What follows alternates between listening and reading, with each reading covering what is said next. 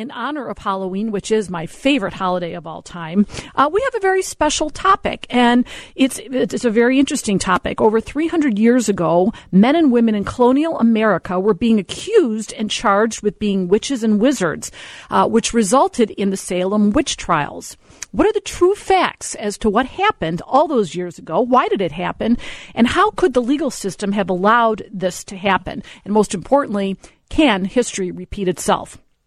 With us is probably the foremost expert on this topic in our country, Professor Mary Beth Norton. She's a historian. She's well known for her work on American colonial history. She's a professor emeritus at Cornell University and author of the book on this topic, In the Devil's Snare. Welcome, Professor Norton. How are you?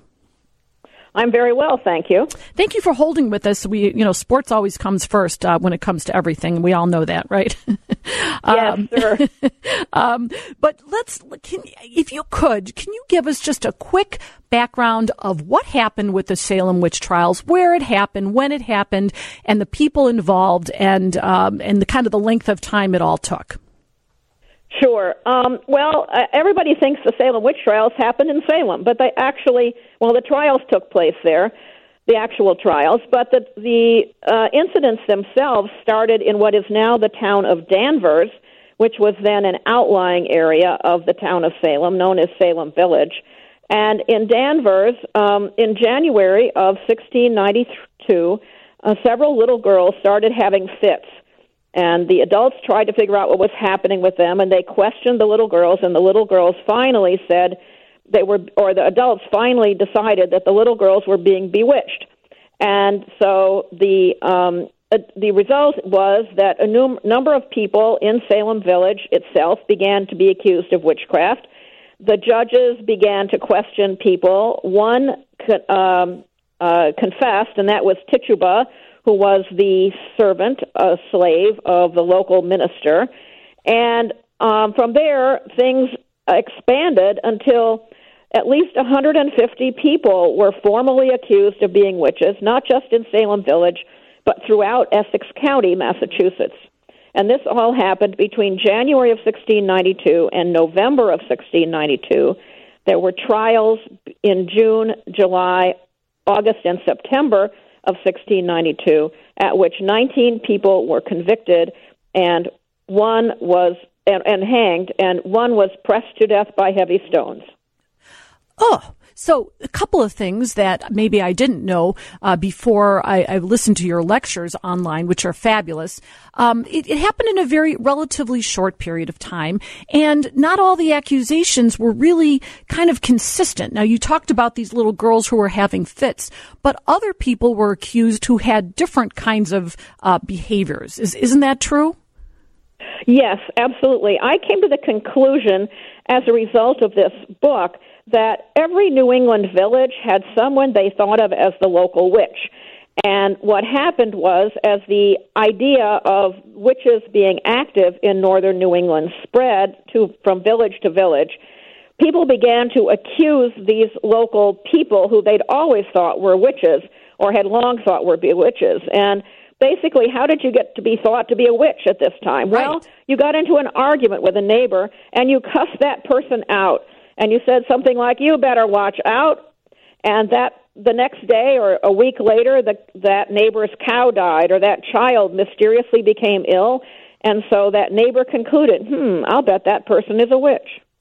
So there we go. And before we take a break, can you set the stage a little bit for us on what was going on in 1692? Remember, everyone, that, we weren't a country yet, so this was still colonial America. Can you just tell us why the society was so prone to these kinds of hysterias? Well, remember, this is before the scientific revolution. Nobody knew anything about the germ theory of disease. Nobody knew anything about why certain phenomena happened. And so the society or local people attributed unexplicable things to witchcraft. I call it the default explanation. If something mysterious happened and you didn't know why it was, you concluded it was a witch who was out to get you for some reason. usually some dispute that you had. And these were little villages where everybody fought with each other a lot. So that was part of it. But also it was a time in which the government was kind of up in the air in the colony of Massachusetts. It was there was no charter at the moment, although one was on the way, and it did arrive sort of in the middle of things. There was no governor. So there was very little formal authority working in the colony at the time this all happened. On top of everything else, there was a major Indian war going on the fringes of the settlements, and everyone was very worried about the Indian attacks.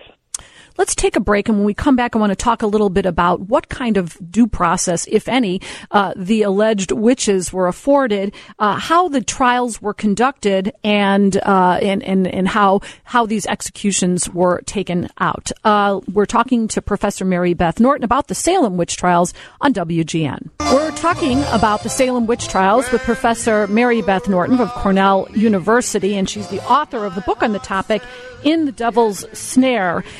Professor Norton, let's talk a little bit about the trials themselves. How are these courts set up, and did the defendants, were they able to get attorneys to help them, and how did the trials basically go forward? The trials were in front of a panel of judges. There were 9 judges appointed for the trials. We know that 5 had to sit on any given trial. Alas, we don't know which 5 were there. Was it always the same 5? We just don't know that. But in any event, the defendants had no right under English law at the time, which was, of course, followed in the colonies, to have a defense attorney. They could defend themselves. One thing they could do would be to object to a juror being seated. Eventually, there was one defendant who was very active in objecting to certain jurors who were seated for his trial, but the others don't seem to have done that. And they could present evidence in their behalf. Those things tended to be petitions from their neighbors attesting to their good behavior. But the only trained lawyer in the entire process, including the judges who were not trained lawyers, was one of the prosecutors. So this was not a fair process by any means. It's not a fair process by modern standards, but it was what was done throughout the colonies. There was nothing unusual about it in that respect. Can you tell, Professor Norton, from your research, whether or not the public was really in favor of this kind of prosecution, or were they wary of it and kind of disgusted by it? Or is that a hard thing to kind of determine all those over 300 years ago? Well, it's not that hard, because we know that people were very engaged. We know that many people came to watch the examinations. We know that many people came to watch the trials and seemed to be very much, while the trials were going on, as I said, between June and September of 1692, very much in favor of the trials. There didn't seem to be much opposition or criticism at all until very late in the process. So about 19, you said, were executed. What happened to the other? You said there were about 150 or so people accused. What happened to the other people who were not convicted and executed? Yeah, so only 27 people were actually tried formally by the court. Eventually, the court was dissolved by the governor, and that was in October of 1692. There were new trials in January and May of 1693. Pretty much everyone who was tried then was let go, because by then the hysteria had played itself out, and people realized that the evidence was lacking, so they pretty much let people go. And some people never had an actual judicial process at all. They were just let out of jail.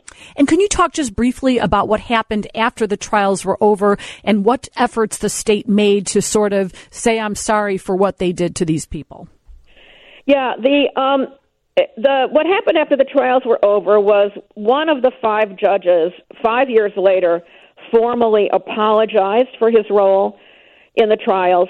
12 jurors, we don't know how many trials those jurors served on. We actually don't know who the jurors were, so we don't know whether these men worked over and over again on trials or were just on one trial. Anyway, 12 jurors apologized as well 5 years later, And eventually, the colony of Massachusetts did compensate people who were convicted and not hanged, and other people who were hanged, they compensated their families. But the ideas of the reconciliation actually went on until well into the 18th century. There were families of the convicted who were still petitioning for relief to the colony of Massachusetts into the 1720s and 1730s. And it was only very recently that the state of Massachusetts formally absolved everybody. Interesting. And, one of the things about being a historian, and I'm sure you deal with this in all of your studies and all of your research and lecturing, is, the relevance of history is, will we repeat what happened in the past? And we do see a lot of history repeating. When you think of all of the things that happened during this hysteria, this crisis, in the Salem area, what do you see this happening again? And do you think anything in history is similar to what happened? Sure. Well, actually, other historians have dealt with that. I haven't explicitly, but one historian, for example, has drawn a parallel between what happened in Massachusetts in 1692 to what happened in the United States recently in the 1980s in the hysteria over child sexual abuse at daycare centers, where people in Massachusetts and in California were convicted and sentenced to jail for many years on what now, in retrospect, seems to be extremely flimsy evidence. I mean, would you even, we just have like literally a minute, but would you even liken it to maybe a little bit about what happened during, after 9/11, where certain groups were marginalized groups were kind of accused and suspected without any evidence? Absolutely. That's another analogy that, in fact, reviewers of my book, because the book was originally published in 2002, and so it was reviewed just a year after 9/11, and many of the reviewers of my book said, my gosh, this sounds just like what happened to American Muslims after 9/11. Very, very interesting. And is your book is not in print anymore, is it, Professor? No, it is. It's available in paperback from Vintage Paperbacks, and anybody could also get it from a library. I think it's even available in an ebook now. It wasn't originally, I know it's available in an ebook. It might be available in an audio book. I'm not sure of that. But in any event, it is available in paperback from Vintage. In The Devil's Snare. It's very much in print. It still sells well. Great. I'm sorry, I didn't know that. In The Devil's Snare, this is Professor Mary Beth Norton from Cornell University. Thank you so much for joining us and enlightening us about this fascinating topic, and happy Halloween to you. Okay, thank you, and thank you for your comments about my book. All right, take care.